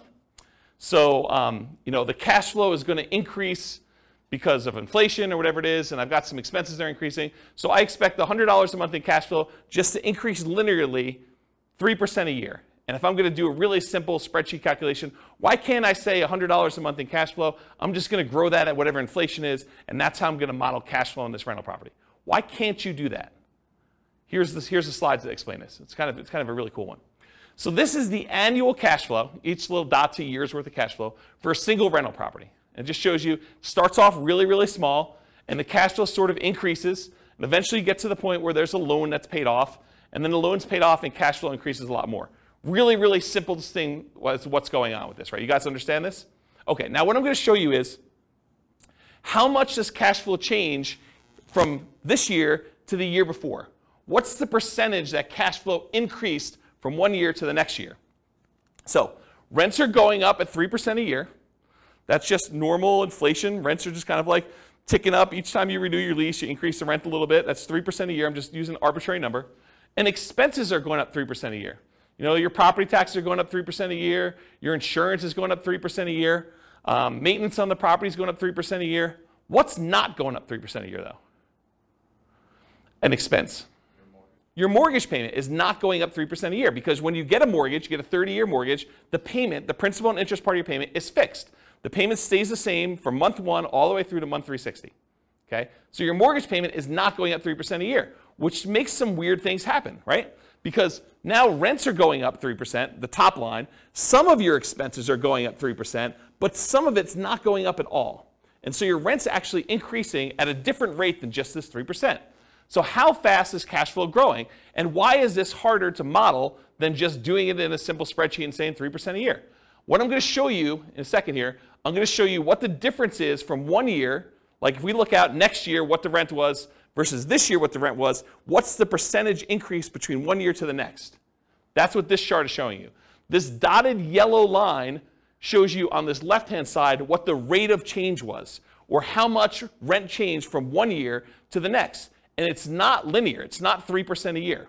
Okay? So because it's hard to see, I just turned off the background actual rents, the cash flow rather, and now I'm showing you this dotted yellow line, which those of you that opted to sit in the back row, sorry about that. But really, if you could see it, it goes like this. It starts really, really high, and then it kind of it goes down pretty quickly and tapers off. It sort of approaches one fixed number, but then you have this really big bump up when you pay off the mortgage, and then it kind of stays there for a little while, and then it goes all the way back down here, and then it hovers at a fixed rate once you get the property paid off. So here's what I'm trying to show you, though, is when the property is early, it's young, and you've got a small amount of cash flow, and cash flow is increasing, your cash flow is increasing at 20-something% in that first year. Then it kind of goes down, it's at like whatever it is, just under 25% in the next year. But each year, it's increasing slower, right? Your biggest jump in cash flow is early on when you own the property and the cash flow is really small. Here's another way to think about it. You're getting $100 a month in cash flow on a property. You raise rents by $100, on the rent overall. And so maybe your cash flow, let's assume that it goes up that full 100. So you were getting 100, it went up by 100, that's a 100% increase, right? It's not 3% increase. It's not like you went from $100 a month cash flow to 103. It's because you had a fixed dollar amount increase and the cash flow was so small, the percentage that cash flow increase is really, really significant. So you can't just go model in a spreadsheet that I made $100 a month in cash flow, next year I'm going to make 3% more. You can't do it because it changes every year. And this is how it changes. This is the actual graph that shows how it changes. And it becomes asymptotic, fancy math term for those who know what I'm talking about, but it becomes asymptotic to whatever the rents are going up at, 3%. Eventually, once your mortgage is paid off and that fixed part of that payment eventually goes away, it becomes basically about 3%. Make sense? Okay. And I'm just going to throw a curveball out there. You can tune out for 30 seconds. But if we take into account cash flow that includes cash flow from depreciation, the tax benefits, it's a little bit more interesting because when you lose your depreciation benefit after 27.5 years, your cash flow actually goes down for that period of time. Then a couple years later, you pay off the property, it bumps up, but then it kind of hovers around 3% again. And this curve is a little bit more reasonable because you're already making more cash flow because you had cash flow from depreciation added in. Okay? Tune back in. Welcome back, everybody. All right. I gotta take a drink. I noticed my voice has been weird since I had COVID. Anyone else noticing that? My voice is going? No one else? Just me? A little bit? All right, so changeable assumptions. So these are the assumptions I use. They're based on some characters from the Real Estate Financial Planner podcast, Norm and Norma, if you're kind of familiar with them. So these are the assumptions I use, but you can copy these to your own account and change any of the assumptions. So if you're like, James, I wish you did $80,000 a year in income, or I'm not saving $1,000 a month, I'm saving $2,000 a month, but otherwise this is me, or my properties where I live are not $375,000, they're $200,000, or they're $1 million, or whatever they are. You could change all these assumptions. So Norm and Norma, they're married, they're both 21 years old, recently out of college. They graduated, they work in a technology department of a large healthcare business. They have a total of $10,000 saved up between the two of them, not each. They earn $72,000 per year combined. $36,000 each, or $18 per hour times 2,000 hours worked a year is $36,000 per year. Each person combined $72,000 total. They're saving about $1,000 per month before they buy any houses. They're renting right now, and they're able to save $1,000 a month. They're obsessed about achieving financial independence so they can retire early. And these are the same folks that have gone through all the different strategies we've taught. So it's the same assumptions we use for buy and hold, fix and flip, house hacking, creative financing. All of these are the same assumptions so that we can kind of compare them and see how long each strategy takes for them to be financially independent. They want to find their best path to financial independence together. And for them, that means fastest and safest. They're going to look at some risk things. We're not going to cover risks tonight, but we cover risk in the podcast. They're both taking Social Security at age 67. And I estimated that they're taking Social Security based on them working fully until they're age 67, which in our modeling, they don't do that. So if they're financially independent by age 50, they stop working. So my modeling for Social Security is not conservative. It assumes that they've worked all the way through 67 and that the amount that they're earning at 67 is that they worked through that period of time. But it's not true. And so it's less conservative to model it that way. But my argument is they're already financially independent. Social Security is sort of a bonus, so it doesn't really matter, right? If they really are financially independent by age 50, does it matter that they're getting an extra $1,000 a month from Social Security? I don't think so. It just adds a little extra bump, but they're already there. Okay? That's how I can justify it to myself. Any questions on their assumptions? Cool. So limitations by rule. So if they're the deal maker or syndicator, many of these assumptions don't limit them except that it's a separate job. So it doesn't matter how much they make or what their savings rate is or anything like that. If they're the deal maker, they're not concerned about debt to income and being able to qualify for loans or how much money they have to invest in the deal. They're the ones putting together the deal themselves. So as long as they can work enough hours to do the deal maker syndicator thing, it doesn't matter to them. It's not a limitation. Now, they could invest their own money or credit in other deals. I didn't model it that way, but because they have their full money that they've been saving up and their full credit that they were using, they could go do in parallel buy and hold, house hacking, nomad, creative financing, fix and flips. They could do other stuff in addition to these partnerships. I didn't model it that way. I basically said they're investing in the stock market instead. So they could be doing this in parallel. And if you want to know how that performed, go look at previous classes.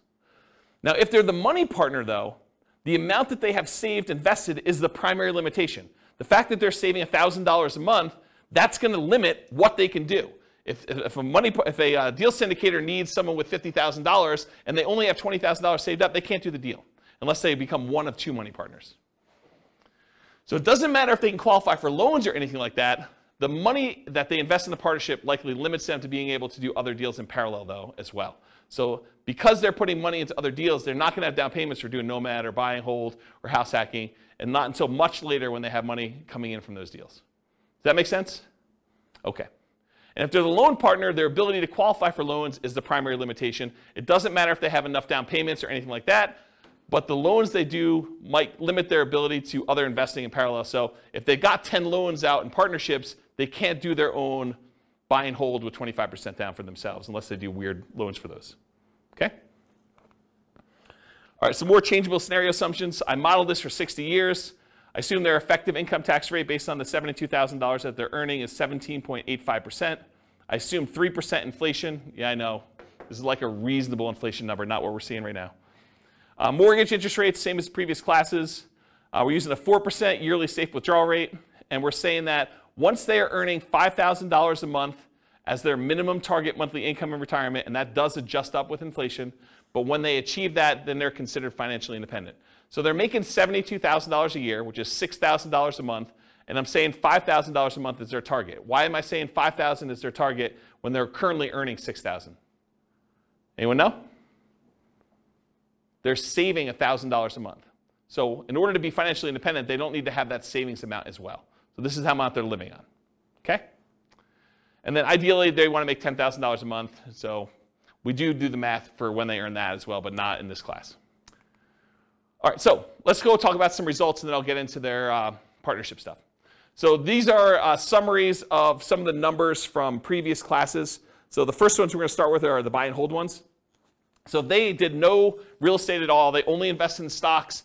It would take them 40.17 years to be financially independent. So 482 months. And the stock market, I think, is growing at 8%. We just assumed 8%. Does that seem reasonable for assumption for a stock market? 8%. Is that what you use? We do it based off of a balanced portfolio in all cases, not necessarily just an all-stock portfolio, because like the S&P 500 return is 12%, but that's assuming that U.S. equity markets are going to perform the same way going forward that they always have. Yeah. So we don't have that assumption. So it's like it differs based on what percentage asset allocation they have? Yeah, exactly. Okay. Okay, so it could be whatever, but 8% seems like a reasonable number, somewhere in the ballpark. And no one knows what the future is going to be. I mean, 8% could be really, really high for what actually happens. It could be really, really low for what happens. Who knows? So 40.17 years, that's why we do Monte Carlo modeling in the advanced analysis that we do. This is all static. Whoa, this is really high. 40.17. So here's some other, the buy and hold numbers modeled. I'm not going to go into like ridiculous detail, but this is the one for all stocks. That's 40.17 years. This is if they buy one owner-occupant property to live in, and then they do stocks. That turns out to be 33 years, it's a little bit faster. If they buy 20% down rentals or 25% down rentals or 15% down rentals, they're going to buy 10 of those. It changes the time. 31.42 years for 20% down, 28.67 for 25% down, and 33.5 for 15% down. And then we say, what if they buy an owner-occupant property, but then they buy 15% down rentals or 20% down rentals or 25% down rentals? Those are all the ones where that they buy an owner-occupant property first, and then they buy their rentals. What if they do short-term rentals? Those are a little bit faster, 24.67 years, 23.67 and 24.67, depending on how much they put down. So a little bit faster to do short-term rentals. And then what if they buy an owner-occupant property and then do short-term rentals? Those are a little bit longer. So those would take a little bit longer if they decide to do that. Any questions on these? This is what we covered in the buy and hold class. So if you really want to know a deep dive into this particular slide, that was like 2 hours on buy and hold. Any questions? Cool. What if they do nomad? So the nomad strategy, for those that don't know, you buy a property as an owner-occupant, you move in, and you live there for a year. At the end of the year, when your agreement with the lender is up, because basically when you get the loan for an owner-occupant, you agree to live there for a year. Once that year is up, you can convert the property to a rental and buy another owner-occupant property. So in a lot of cases, the nomads are putting 5% down, moving into a property, living there for a year, getting really good owner-occupant financing rates, putting minimal amount down. They're living in the property for a year. They have PMI, but even with the PMI, the rate's better.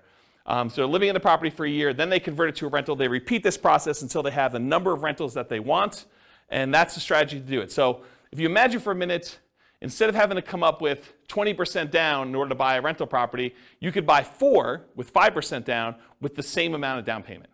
So you basically acquire 8 rental properties with down payments for 2. Think about it that way, okay? So when they do the nomad strategy, they buy with 10 properties with 5% down. It's 26.5 years. If they buy 10 fixer-upper nomads, properties that need a little bit of work, it's 19.58 years. They buy 10 nomad properties where they have their kids move in on their behalf because they don't want to move into a property every year, but they've got college-age kids. And so basically when their kids go to college, they co-sign a loan for their kids in college where they're buying it together. The kid lives in the property for the year, and then at the end of the year, they move into the next property. So while they're at university, them and their parents acquire 4 nomad properties that way. They got 2 kids, that gets them 8. So they can kind of do this as nomad by proxy. Yeah, Ben? Just a question on the fixer-upper nomad. Yep. What's the discount rate you use? Yeah, I knew you were going to ask me something like that. The fixer-upper nomad class, I went into the details, but I don't remember. And it's hard for me to keep track of all these numbers because not only am I doing prep for these classes, I'm doing like individual podcasts and stuff for myself, and so I don't remember. Maybe 10%? I don't remember. But it was like a number where they got a big discount, but then they also had to come up with the money to do the fix-up themselves. So it was like a weird net discount, but I don't remember what the exact was. But it wasn't crazy. It wasn't like a really ridiculously aggressive assumption. I remember thinking this seems really reasonable. Partially because it needed to be a property that was in good enough condition where they could move in and get the regular financing. Yeah. But go watch that class. Yeah. It's on the podcast. So we did that. We did nomad with short-term rentals. So they basically move into a property, live there for a year, and then when they move out, they do short-term rentals with it instead of doing long-term leases. And that takes 12.67 years. If they do house hacking, so they move into a property and they get a roommate while they're living there, or they get 2 roommates, or they get 3 roommates, or they get 4 roommates, or they buy a duplex of some sort and they kind of do that, or a triplex or a fourplex. And so we've got all the different house hacking variations there, ranging from 21.83 years to 16.67. Or if they do nomad with lease options, or if you're a real estate agent, the ultimate real estate agent retirement plan of doing nomad and moving into properties and getting a rebate on your down payment because you got paid a commission when you move in. So there's like a strategy for doing nomad where you have a real estate license and you could really minimize how much you need in order to do that strategy. So we cover that in there too, but here's the nomad stuff summarized. Okay? Here's house hacking summarized. I'm not going to go on all these, but it's all different variations of house hacking. Buying a property with 1 roommate or 2 roommates or 3 roommates or 4 roommates and different down payments, 20% down, or I think we did all 5% down. So I don't remember what we did here, but all the numbers are there. Go listen to the house hacking class for details. This is the BRRRR class, buying a property, rehabbing the property, renting the property out, and then refinancing to try to pull out either all your money or as much of your money as you can, leaving minimal in the deal. That's what the BRRRR strategy is about, and then you can use that money again to go buy the next one. So buying a BRRRR with 10% down, leaving 10% in the deal, BRRRR with 5% down, leaving 5% in the deal, and then BRRRR where you're able to get nothing down. So the nothing down one's 14.67 years. If you have to leave 10% in the deal, it's 21.67 for Norma doing that with the assumptions we talked about. Any questions on this? Cool. Here's all the stuff on quick turning and flipping. Doing $25,000 net flips every 6 months, or doing it every 9 months, or doing it every year, doing live-in flips. I went through a whole bunch of variations on is it better to do a live-in flip and flip as quickly as you can, do a live-in flip and wait at least 1 year so that you get long-term capital gains on the things you're doing, or doing a live and flip where you stay there for 2 years and you don't have to pay any long-term capital gains at all because you have the exemption. What's the exemption called when you live in a house for 2 years? You know what the name of that is? I don't know. But if you live in a house 2 out of the last 5 years and you don't have to pay any capital gains up to certain limitations, it's pretty big limitations though, on a property. So we did all the variations on that and looked at the time for how long it took there to do that. And then live in flips as an agent or for sale by owner. There's a whole bunch of variations on the flipping one. You can get a feel for those. Those are pretty fast.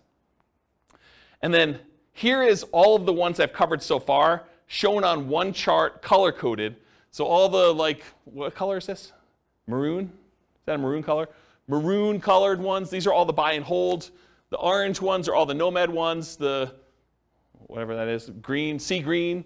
That's all the Burr ones. Quick turn flips, all the purple ones. And then apparently a different color green is house hacking.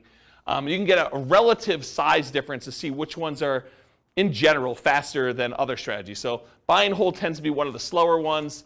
House hacking tends to be pretty slow, although there's some quicker ones on the end there.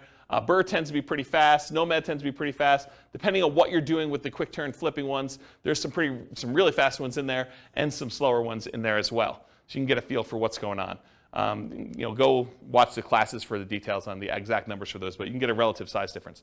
I love this chart. This is like one of my favorite charts now for being able to compare all these. All right, yeah. Short-term rental, was Yep. it on there? Probably because it doesn't hit the criteria. It is on there. It is? Oh yeah, short-term rentals are in here.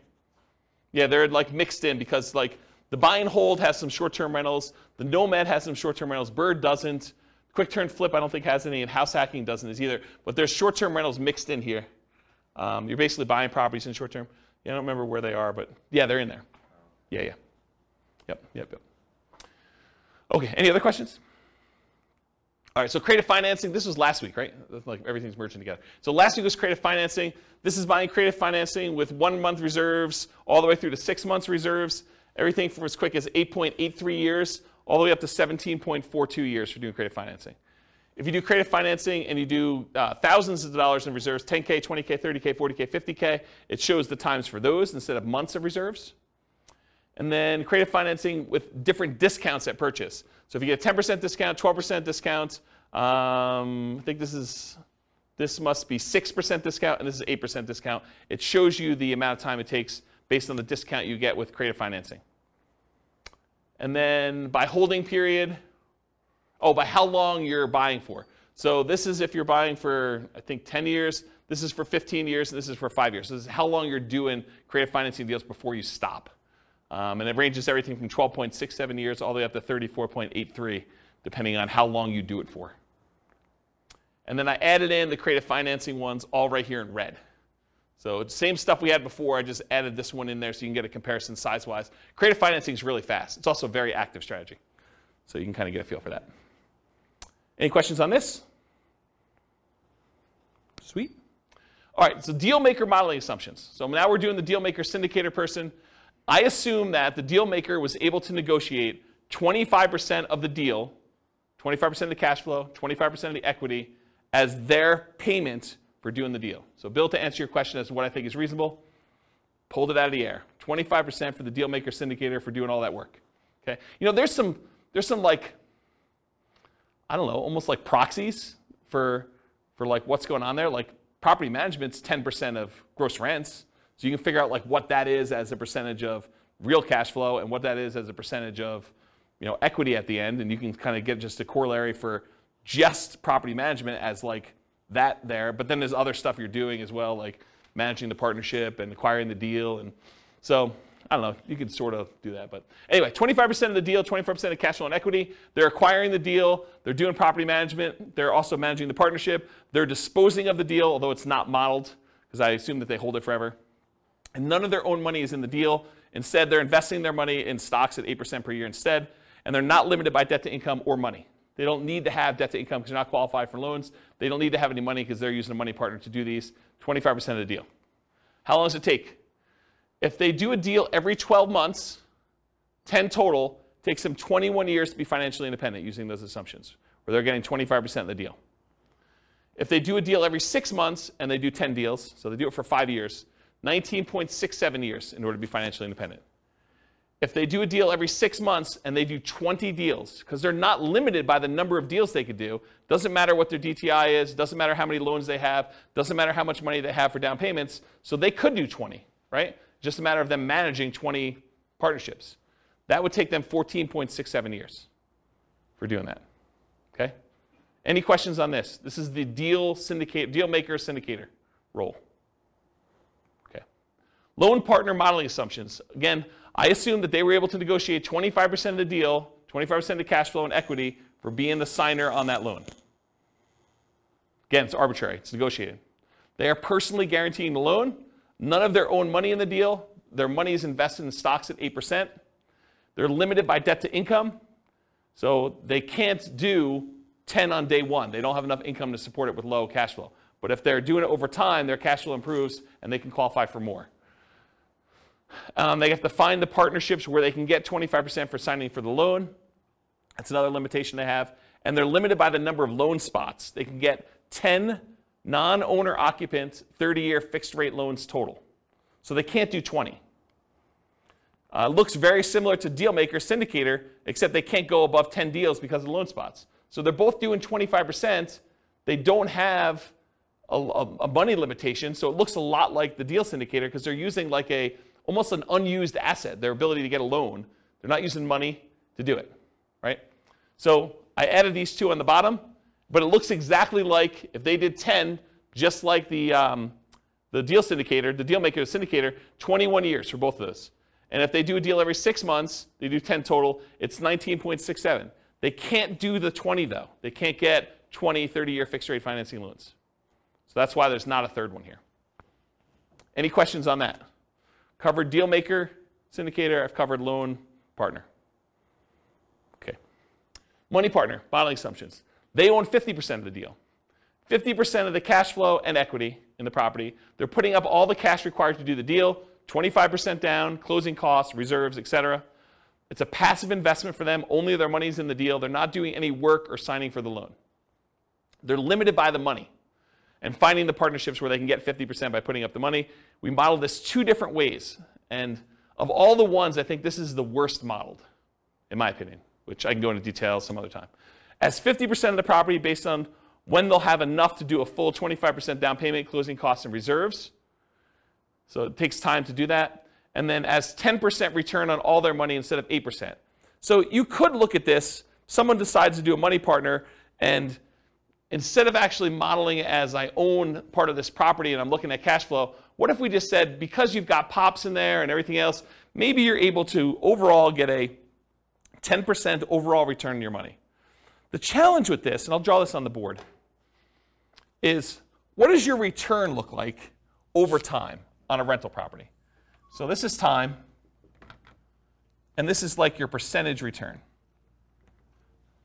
Does the return you're earning, and this is return on equity, right? Because it's the amount of money you have tied up in the deal. Okay, so return on equity. So the amount of money you have in a deal, what is your return the longer you own an investment, a rental property? It drops.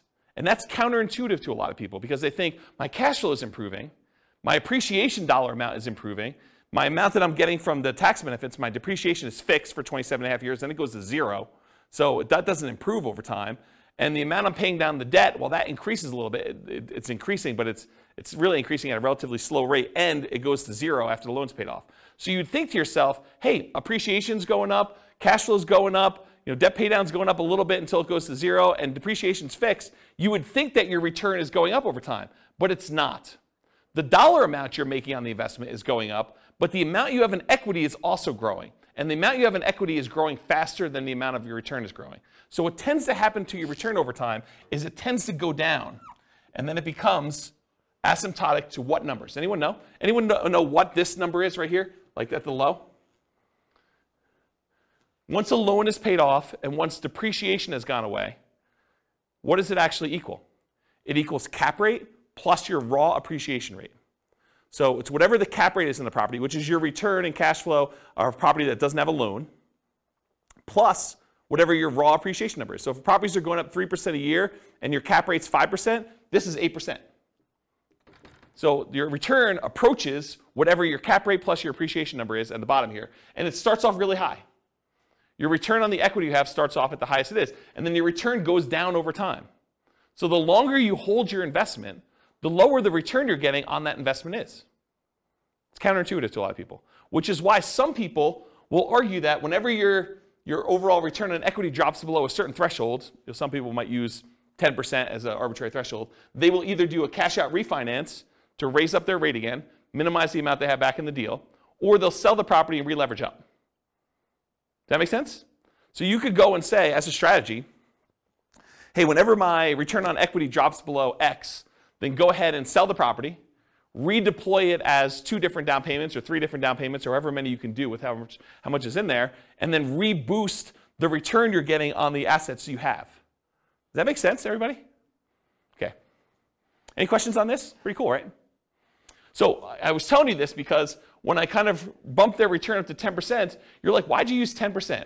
Well, because I think rental properties, especially leveraged rental properties, can beat a 8% return, right? Typically. Although in this case they only own half, but it could beat a 8% return from the stock market, in most cases leveraged. But over time though, this goes pretty low. You know, if you really only have 5% cap rate properties and a 3% appreciation rate, it really literally is going to 8%. And if you're a money partner and you own half of this property, you're getting 4 on your money. So you'll probably want to get out of this deal at some point or refinance out and have less in the deal so that your return on the money you have invested is higher. So I used 10 because I picked it. I went and I actually looked at the average for the first, I think, 10 years, and it was higher than that, but not much. But you can go look at those numbers on there. Okay? So I'm going to model it 2 ways. I'm going to model it where they own 50% of the rental, but they put down the whole down payment. I'm going to model it where they put 10% return on all their money. So instead of the stock market money that they were earning 8%, I'm just going to say it's earning 10. And we'll look at the difference between those two. So these are the two. If they own 50% of the properties, it takes 46.8 years, 46.08 years. If they get 10% return on their money instead of 8%, it's 33.17 years. So pretty slow compared to the other strategies. Okay? Any questions on Money Partner? So I just added in the partnerships over here so you could see relative sizes, sort of in the middle. I mean, it's not like, you know, creative financing low or, you know, even some of the flip type low, but, you know, it's on par with a lot of the nomad strategies. You know, a little faster, a little slower, depending on which one you're comparing it to. It's definitely faster than buy and hold, faster than house hacking. To kind of give you a feel, relative sizes. Is that helpful? Okay. So in conclusion, the assumptions you use for modeling matter a lot. You know, if we change what you're doing as your role as a partner, if we change, you know, the number or frequency that you buy, if we go from buying 10 to 20 or buying only 5, or the size of the deal that you do, how big of a discount you get if you're getting discount on deals, or what your profit is on a deal, or what your cash flow is on a deal, what the market conditions are, you know, what we use for appreciation rate or rent appreciation rate, or the price of the properties even, interest rates, you know, we get lower interest rate, higher interest rate, rents on the property, vacancy, maintenance, property management, taxes, insurance. All of these assumptions matter, and they're going to matter a lot. It's going to impact what you do. Also, your stock market rate of return, or what you're investing in and what its risk profile is. And then what you set your target monthly income retirement is, both your minimum and ideal. If you have a higher number, it may take you a lot longer or a lot shorter, depending on what you do. And then what you use for your safe withdrawal rate, what you believe is a reasonable safe withdrawal rate to use there. And then the strategies that work best in your market may differ. So maybe it's better to buy and hold, or short-term rentals, or house hacking, or creative financing in your market because it's different, right? So it could be better or worse depending on that. You got to do the math for your own situation. And then because I'm trying to do this recordings for all the different cities in the US, if you go to realestatefinancialplanner.com/model rather, for realestatefinancialplanner.com/model, I'm trying to do, it's not done yet, but all of these scenarios for all the different classes for every city using their city's prices and taxes and insurance and rents and everything else, so that you can go say, I'm going to copy this one because it's closest to where I live and it's most similar, and then I'll just change some of the assumptions for what's going on, so you can just change whatever you want to do for you. Any final questions? Because that's all I got. Yeah, Bill. So how do the partners benefit from depreciation? Is it just the percentage of ownership? Is it passed, I guess that's a tax question. Yeah, that's a tax question. So the question was, how does the partners benefit in depreciation? I don't do my own taxes. I have a CPA do it. But my understanding is that it's based on your ownership percentage. But I'm not 100% sure because I don't do that. And honestly, I was making too much money to take the depreciation benefit for many, many years. And this is probably the first year where I didn't. Okay. So I don't even know. I don't look at my taxes, honestly. It's unfortunate. But I guess you could add that into the model. I mean, it wouldn't be a mess, but for the... we do take that into account. Oh, okay. Yeah, we do model it. So you do get the depreciation benefit based on your ownership share. That's how I do model it. Yeah, but it's a relatively small number. Yeah. I mean, yeah. Yep. Any other questions? Is that helpful? Kind of a crazy class. Now you see the format right now. If you've been to other ones we've done, there it's like same format, but you now get to see it from different strategies, perspectives. Okay. No final questions? Question. Yeah, question. For someone who is new, how do you access those previous classes? They're on the podcast. Okay. Yep, they're on the podcast. Remember that city podcast one I was telling you about? Yep. So go look and click on a link for a podcast. All right, cool. Any other questions? Sweet, guys. Thanks for coming. I do appreciate it. I will talk to you all soon. Bye-bye for now. With home prices up, mortgage interest rates up, and rents up, but not quite enough to counteract the higher prices and interest rates. Cash flow on rental properties in Fort Worth is harder than ever. Book a call with the Real Estate Financial Planner to apply our proprietary 88 strategies to improve cash flow on your rentals. See the show notes for a link to schedule your call and improve your cash flow today. If you're a real estate agent, lender, or professional in Fort Worth that wants to help our real estate investor listeners, consider reaching out to learn about collaboration opportunities with this podcast. We'd love to add more value to our listeners by having you assist our investors buy, sell, and finance their real estate investments. See the show notes to schedule a call to discuss collaboration opportunities.